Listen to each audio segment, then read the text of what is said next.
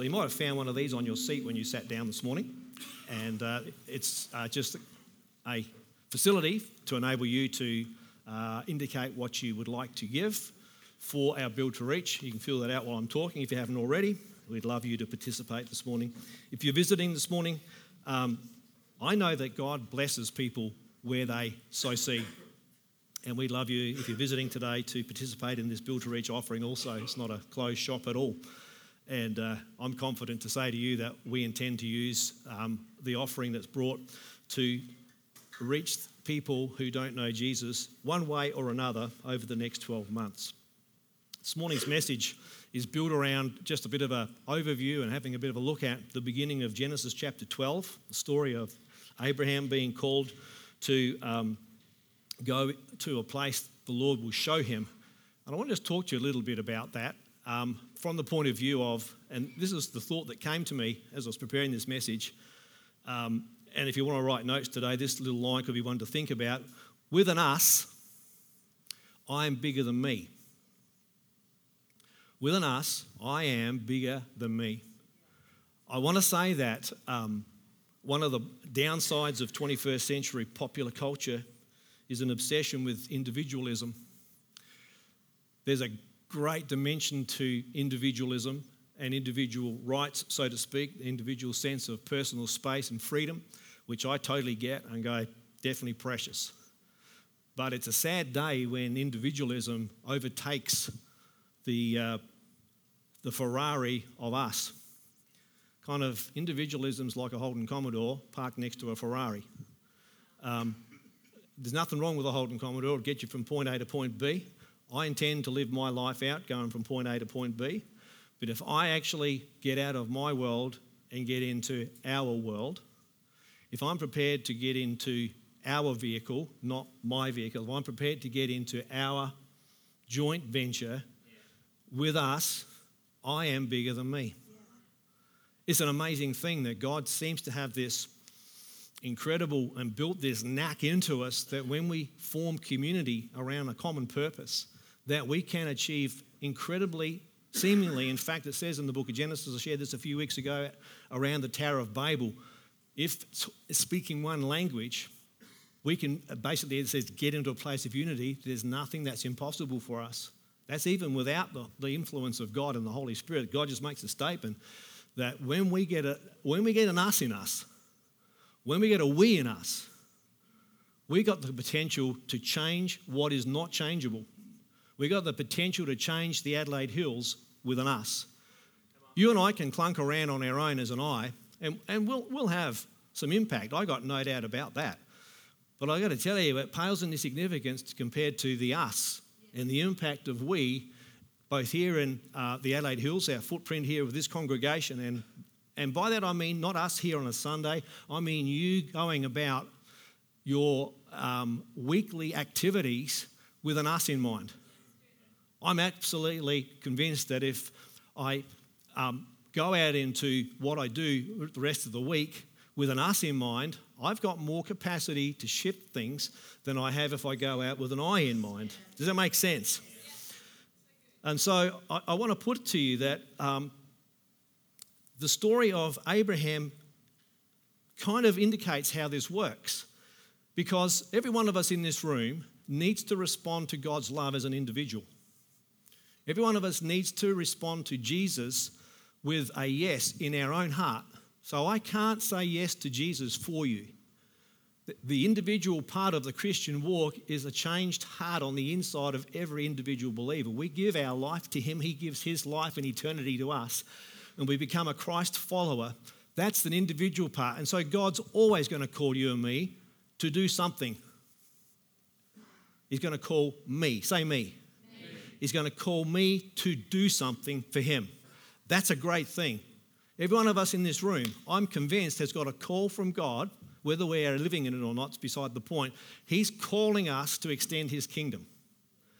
But the difficulty we have, I think, with an obsession with individualism is that it's difficult to see always that the us side of doing it is always going to be more fruitful. So God calls Abraham, he says to him in verse 1 of chapter 12, Go from your country, your people, and your father's household to the land I will show you. I will make you, say you. He's talking to one guy. I'll make you into a great nation. Straight away, God's indicating to me that his agenda is not Abraham. Even though the story is about Abram, and at this point the story is called Abram, not Abraham. Even though the narrative is about this guy's interaction with God, God's agenda is not Abram. God's agenda is a nation. God's agenda is blessing for all people through him for all time. God's agenda is not, I'm going to bless Bruce Williams. I've called him to be a pastor. He's going to be blessed because I've called him. That's not God's agenda. God's agenda is he's called me to be a pastor so that his kingdom can extend. It's not about me. It's not about you. It's about his kingdom expanding. I will make you into a great nation and I'll bless you. So there's no doubt about it. Abraham himself is going to get blessed. But again, I'd want to say to you, that's not God's end game. The end game is that his blessing flows. Say flows. It flows like a river through the timeline of every human being who ever turns to God. This promise to Abraham is where it starts for you and me. Paul goes to great lengths to unpack the connection between the promise made to Abram in this story as a historical fact in the nation's history of Israel, it is, to the point that you and I as people of faith have been adopted into the promise because of faith. And it's faith that is the step here that Abram takes. I will make your name great and you will be a blessing. I will bless those who bless you and I'll curse those who curse you, and all peoples on earth will be blessed through you. There again, that's just painting this massive picture. He's talking to a guy who's in his 90s. Maybe. Definitely older than me. And he's got no kids. He must be thinking, I don't know whether you've had this conversation with God. Are you sure you're talking to the right guy? You got the right phone number? Did you ring the wrong mobile number by mistake? I got a phone call from some guy the other day. Just rang up, says, congratulations, Mr. Williams. I said, what for? He says, you've won. I said, I won what? He says, he won a $3,000 US dollar holiday to Florida, Disneyland. I said, have I? He says, yeah. I said, how did I do that? He says, you answered a survey on Facebook. I said, I did? I thought, no, I'm not that kind of a person on Facebook. Anyway, he just and went on and went on and went on and went on and cut to the chase. All right, well, I've got to have a credit card number. I thought, I said, well, I'll give you my credit card number as long as you give me an email right now that explains to me with an email trail who you are, where you're from, and what I've won. I can't do that. He says, I'll send you the whole pack after you give me a credit card number. I said, no. And he said, just give me the first four numbers. I said, don't you understand the word? No, just give me the first four numbers. I thought, I'll fix him up. I said, here's the first four numbers, 4564. I think it's a Visa card.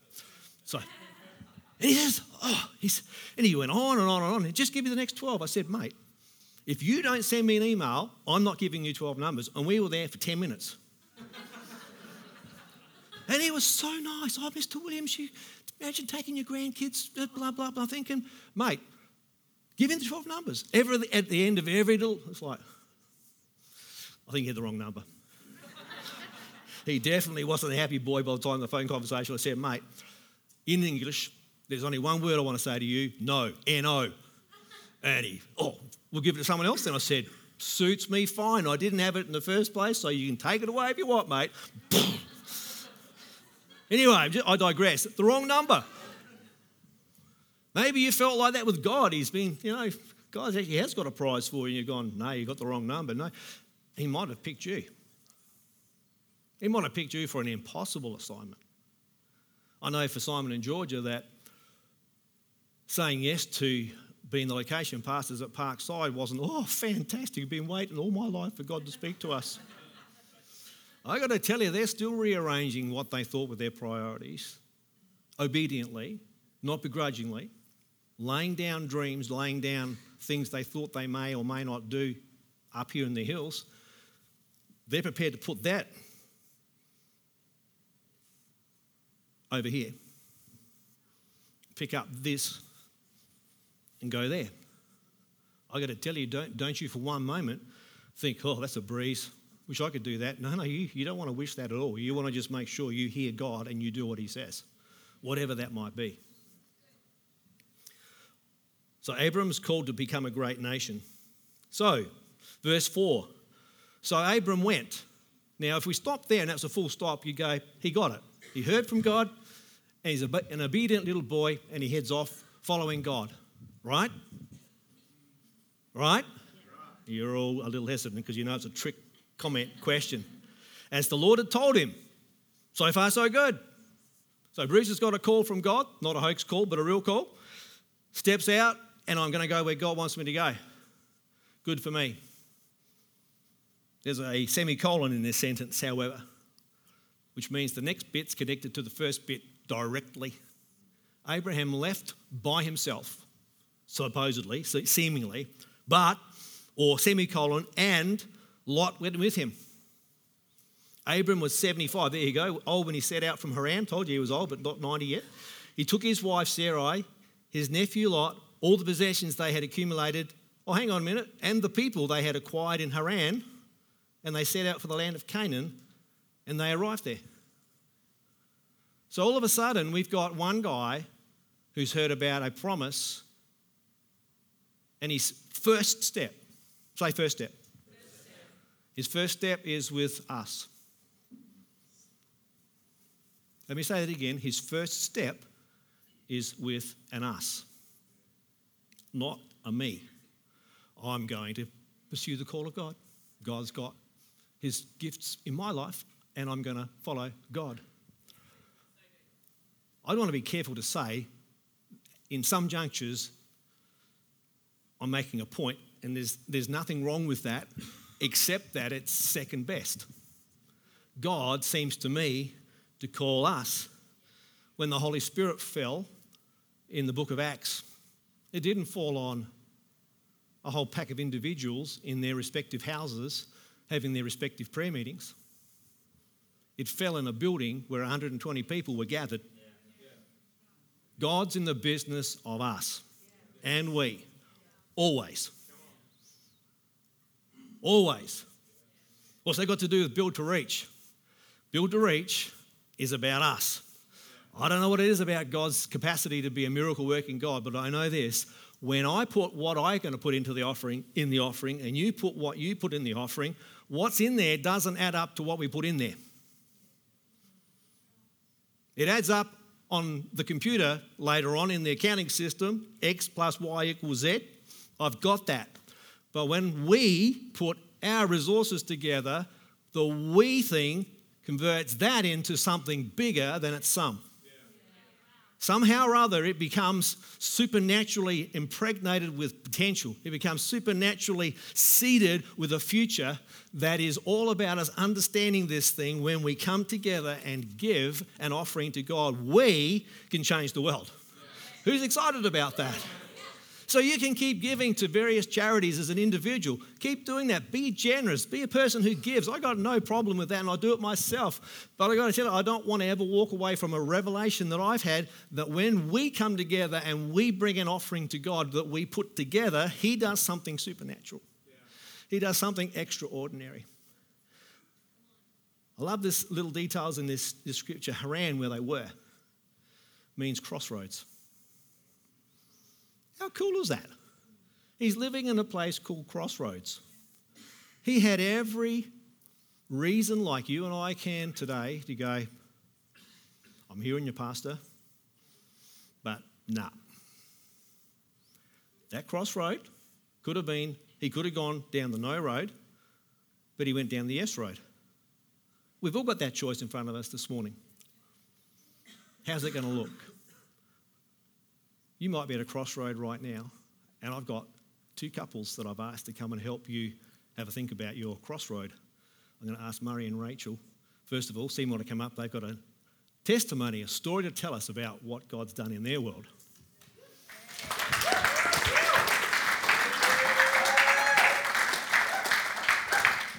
These two legends have been around in the... Come this way, I'm not that scary. Come on.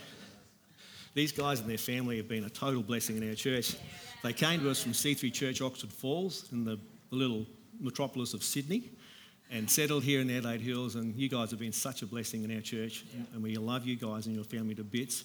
But you've got so many stories about God's goodness in your life, so just tell us what you want to share this morning. We just wanted to share with you a little testimony from a few years ago. It was not long after we came down from Sydney, and we were wanting to share it because we really want to encourage people in their giving and to really know that you can trust God when you do give. Yeah. So, Rachel, do you want to... Well, I guess my part was the dividend part. When we came down, we started up a little business, and after a couple of years, it started to make some money. So we got a dividend, and we wanted to allocate that to God as a first fruits offering, because it was really Him that brought the opportunity for us to do this at all. So we decided we would put the whole dividend, that particular amount, aside for giving, and we were going to give it at the Presence Conference in Sydney, coming up that April.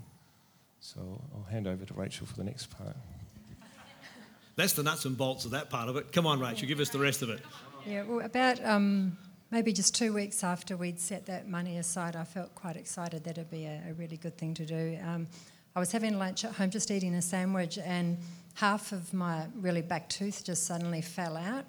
I thought, this is a bit weird. So I went down to the dentist, made an emergency appointment, and he started drilling, and then he went, oh no, I can't save this tooth. And he quickly closed it up and took some x-rays, and he found that I had a rare condition where the roots in my teeth were dissolving and getting eaten up by healthy tissues. And so he said that tooth has to be taken out, and the one just along and down has to be taken out, because it also has hardly got any roots left, and it's going to fall out as well. And you're not going to be able to eat on the left-hand side because nothing's going to meet up. And so you're going to need to go in, and I recommend you do it straight away and get like a dental implant.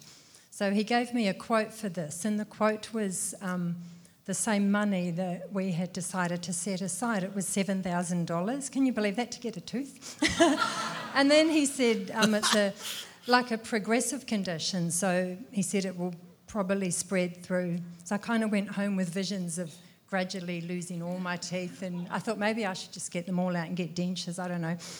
Anyway, so I did go and see a specialist for a second opinion, because it's quite a big thing to suddenly go into hospital and get 2 teeth out and an implant. And he said, yeah, he looked at the x-rays and showed me how the roots had disappeared in both of the teeth.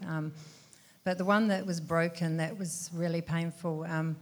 So anyway, I talked to Murray about it, and he said, well, unfortunately, the only money that we could come up with at short notice was the money that we'd set aside to give. Let's just stop for 2 seconds. Remember, this is the crossroad. The crossroad, yeah. This is the crossroad conversation. Yeah. And I felt like we were being robbed of an opportunity. We were so looking forward to giving this money, and then suddenly we don't have it to give. We have to get this tooth done. So I decided not to get the tooth done. I just went and got the one of them out, so I can still eat. And I thought, I'm just going to wait till the other one falls out, and then hope that by then God has provided some money for us. Well, can you believe that was 7 years ago? And I've still got the tooth. And I went to the dentist. My dentist used to keep saying, oh, and how's that tooth going? You know, expecting it to fall out any minute. And it wasn't until just a couple of months ago I had an x-ray where he said something kind of really strange has happened, but that tooth is somehow sort of stabilised and regrown. He said it's got some sort of calcium that's built it up, and he said I no longer have that condition. He said that since, it's like 7 years ago, yeah. So I believe, at that moment he said that there was no longer any further deterioration, rather a kind of a healing, which he said was very unusual. So we got to give our money. I got to keep my teeth. And we got to basically sow into something that has eternal value. So Yeah. Thank you, guys. That's a wonderful story. Thank you so much. Bless you guys. Wow. Don't you love testimonies? How good are they?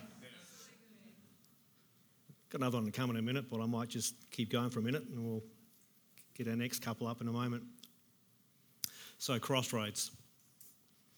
Maybe you're at a crossroad this morning. Maybe it's not a financial issue. Maybe you've got a health condition that's a bit like Rachel shared, a chronic, like diagnosed, this is not good news kind of deal going down in your life. And you might be at a crossroads of thinking, well, I've trusted God and nothing seems to have shifted. I want to say to you that having that thought's not wrong at all. But understand what it is. It's a crossroad conversation. It's a decision whether I'm going to continue to walk down the roadway of faith or I'm going to walk down the road of doubt or fear or disillusionment or resentment or get really dirty with God and turn my back on him. It's like all of those things can happen at a crossroad. This morning I want you to do an Abraham moment. I want you to do a Murray and Rachel Seymour moment and just go, we are going to trust God. I'm going to trust God. Maybe, just maybe, and I'm not saying these things are linked, but as I said before, when we were singing the breakthrough song, we've got to give God something.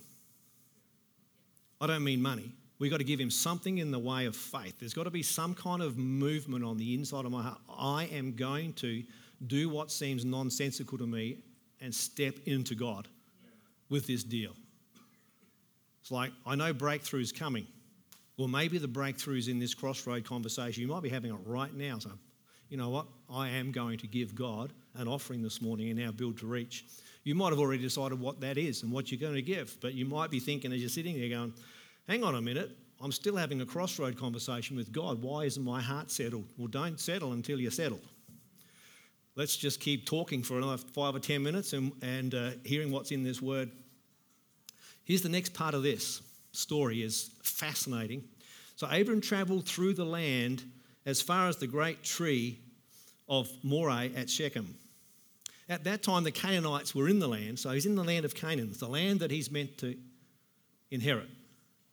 And the Lord appeared to Abram and said, oh, get a load of this. This is the bit that's tricky. He doesn't say, well, this is the land, buddy. Welcome to it. He says, to your offspring, I'll give you this land. Hang on a minute. I haven't got any offspring. Hang on a minute. I've moved. I've been conned. You pulled one over my eyes. You said I would. And now you're saying they will. And I haven't got any of these.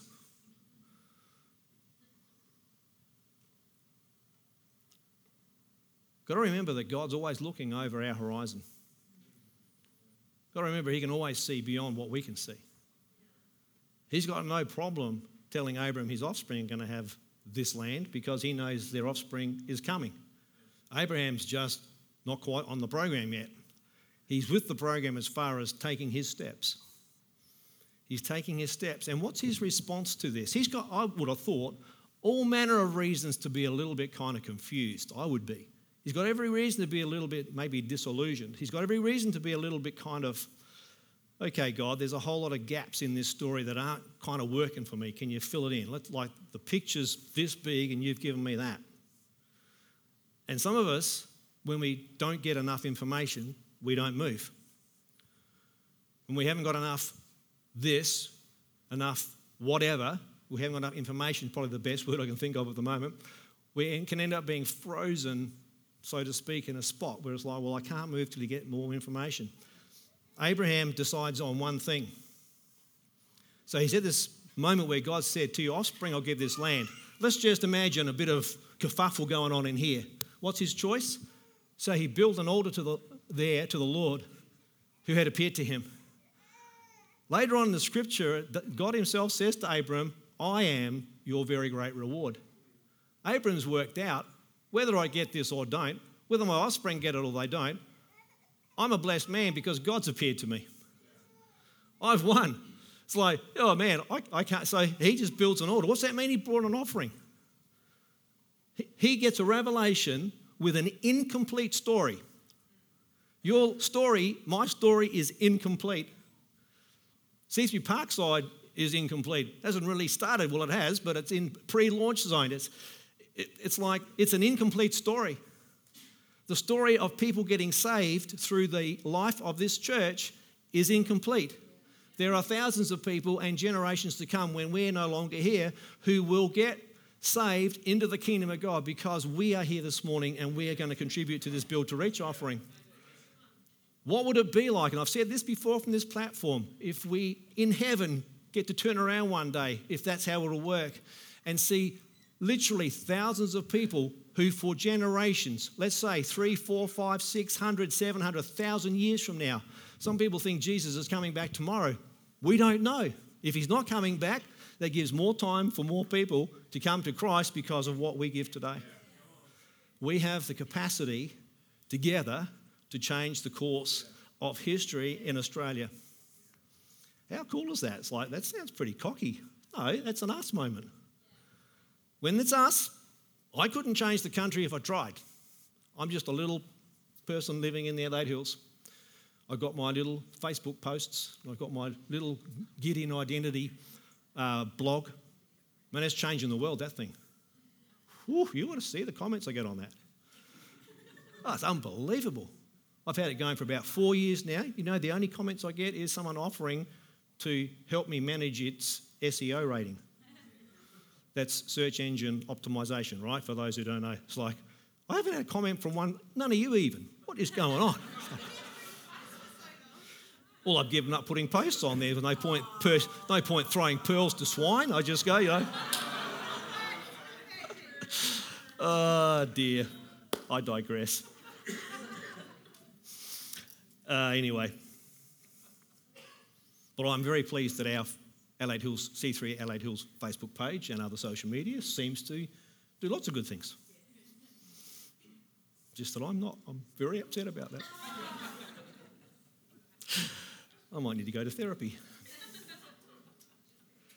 Anyway, he worships God with an offering. Might be a good time to pause. Dave and Tegan, come and tell us your story. Welcome the Schultzes as they come. Here you go, Matt. One for you and one for you. Okay, this story is not really about us, but it sort of is. Teagues and I and the kids went to Fiji a couple of weeks ago, which was the week after the build team had gone.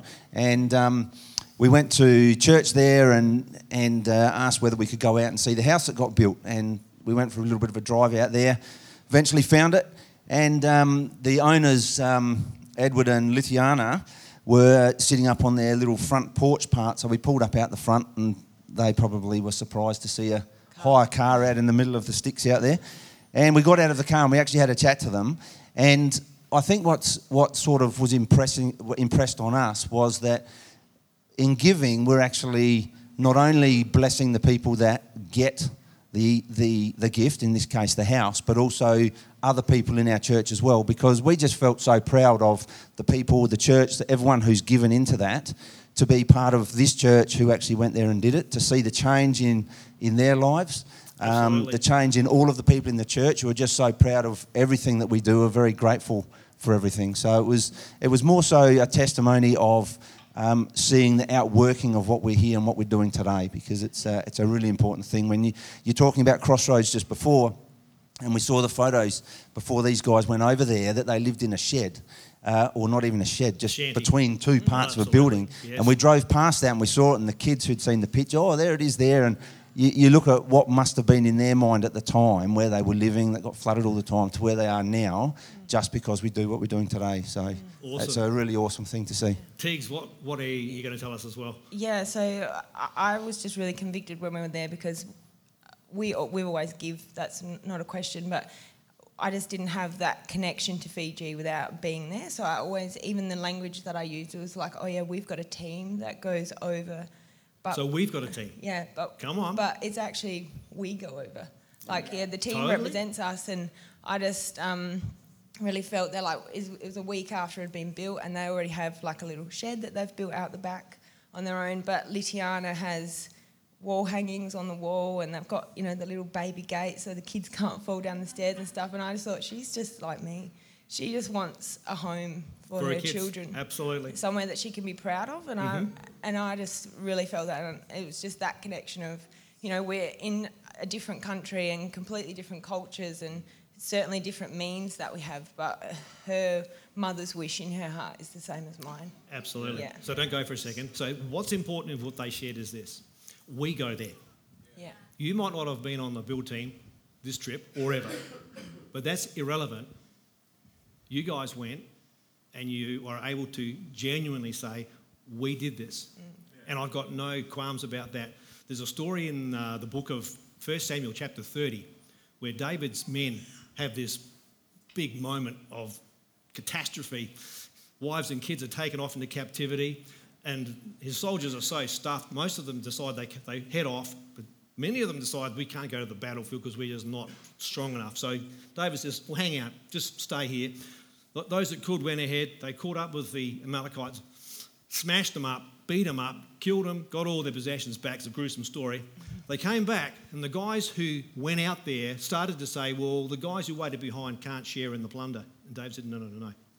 They're part of our crew. The plunder belongs to all of us. Yes. So I want to say to you that the us is not about who's doing what. The us is about us contributing. Yeah. Thanks, guys. Yeah. Take those with you. You don't need them, do you? No. All right, I'll finish off my little bit of scripture and then a few more stories that I've got written down here that add to all of that.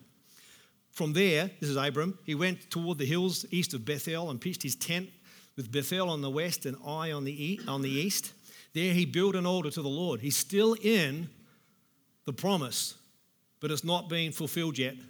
And his next port of call, he still decides to take an offering to the Lord. And he called on the name of the Lord. And from there, verse 9, it finishes. Then Abram set out and continued to the Negev. The Negev means wilderness/desert in Israel. Current day Israel, beyond Beersheba, is the Negev. It's the patch of land that kind of goes down and leans away from Egypt. But let's just say it's remote, desolate, and wilderness. Think about that. It's got a promise. This is really difficult to think about. He's moved. He's brought everybody with him that belongs to him. He's got an us with him. They've walked through the promise, and now they're stepping out of the promise into the wilderness, into the desert, into the land of not much. You might have stepped through your promise and thought, hang on a minute, I haven't got it. What am I doing here in the desert? How come it feels so lonely and destitute and desolate out here where I find myself at the moment? That's got nothing to do with the delivery of your promise. As far as God's concerned, it's got everything to do with you and me, like Abram, deciding to keep going. So, straight up, God deals with an us. Build to Reach is consistent with this theme. God connects you and me as individuals so we can impact nations. Hence, continue to be part of his promise to Abram to make you into a great nation. So just as Dave and Teagues just shared about Lovu, we also here as a bunch of individuals have sponsored about, how many? 40-something kids? 38 children in that Lovu community. So not only have we built houses there, we sponsor these primary school aged kids every year for a lot of their schooling requirements. One of us doing that would be a good thing, but I've got to tell you the impact in that community, because of nearly 40 of us doing it, we have impacted that community. Yes. Way more than if I had done it or you'd done it on your own. Our intention to start the location in Parkside as a we will have more impact and fruit than if we send an I. Yeah. Like we are going down there. It's like you may not be physically going down there, but you're going down there. Yeah. You may not be not attending here. You might be saying right here in Harndorf. But I've got to tell you, we are going to Parkside. Yeah. Anyone say amen to that? Julie and I go to Europe. It's a we moment. It might not appear to be a we moment. We have relational connection with pastors and churches in Europe, but only because of we. It is our reputation and our name as a C3 church that has opened the doors for us there. It's not because I'm the world's best preacher, trust me. It's not because Julie and Bruce are nice people. It's because we represent us and we get sent. And when we are there, we've got a reputation that's a we reputation, not a me reputation. We've got to understand this stuff to think it through. I've had people tell me over the years they feel God is calling them to itinerant ministry overseas. My question to them is, why would a church have you? Like, preachers are a dime a dozen, but great churches are not. People sent from great churches are worth gold. Great people from great churches. That's why we have an impact in Fiji. It's because we are a great church sending a great team. I hope this is helping somebody. So having this building in Harndorf has impacted the community. We changed the atmosphere in this town and indeed the Adelaide Hills. How do I know this? Well, I can't show you measurable stats to say this has happened, that's happened, etc. But maybe to give an anecdotal evidence of the resistance that is in play when a church tries to buy property. The level of challenges, hurdles, and sometimes attack that arise whenever a church wants to acquire or develop land or buildings is extraordinary. It was quite a battle. I was speaking to a pastor during this week from the city that I mentor, non-C3 guy. And their church, through a set of unfortunate circumstances, needs to borrow some money. And he said, the banks just straight out said, we don't lend money to churches. Straight up. When we tried to buy this building, I went to every bank in Mount Barker, only one would even look at us. As soon as mentioned it was for a church, we don't lend money to churches. That's 15 years ago. There's this unspoken, at times hidden, hassle. It's like, well, how do we get over that hurdle? Tenacity, brute strength, smart pastor, good businessman. No, we went to prayer. We got a breakthrough. And I won't name names. It's not an advertising moment. But one of the banks in Mount Barker gave us a loan, for which we're very grateful. And we've nearly paid it off, but that's another story. This might help us to do that today. Amen. Because we own this place, we've been able to run the Harndorf Christkindlmarkt and have a massive influence in the atmosphere of the town and the businesses that are in it. Took a while, but we got there. We also run a dance school, music school, and a playgroup on this site, besides our youth ministry on Friday nights and other times of the day and night, and Sunday services. Like, we've got a footprint. Never ceases to amaze me that people want to have an ideological discussion about whether churches should even own property. It's not a discussion about whether it's right or wrong as far as I'm concerned, but I believe something shifts in a community when we do own property. There's no doubt about it. For me, these sorts of discussions end up revealing my pet peeve at the moment. I'm not going to say that. Just forget I said that. Too much fun today. Give you a story though. When we moved to Millington in 1982, Julie and I was working in the bank and we got put in a bank house. And so the whole town knew that the new bankers had turned up. It was a rental. And we were in that town for 8 years. Half that time we were in a rental. And all that was basically 4 years of renting a property, nearly 4 years. And I would say, just without being critical of the people of the town, it's just a country town dynamic, they treated us like visitors who've come to do something and we're going to leave. We were never treated like locals. And in fact, anecdotally, it's like we've got to be there about 6 generations to be a local, but that's another story. The moment we bought a house, like overnight, the attitude towards us as a family changed from, oh, you're putting roots down here, welcome. It was a different welcome than the welcome we got when we got there 4 years previous. That's the difference between a church owning property, in my view, and not. It's not a case of wrong and right, it's just what do we want to end up doing in our community. Okay, got that? We've got the CAP Debt Centre, we've talked about that. I've got to say to you, Build to Reach offering will open the doors to a future that will bless nations. So, where are we going from here? We're going to receive our offering in a moment. I've talked about a lot of things today. Talked about being at a crossroads, saying yes to God.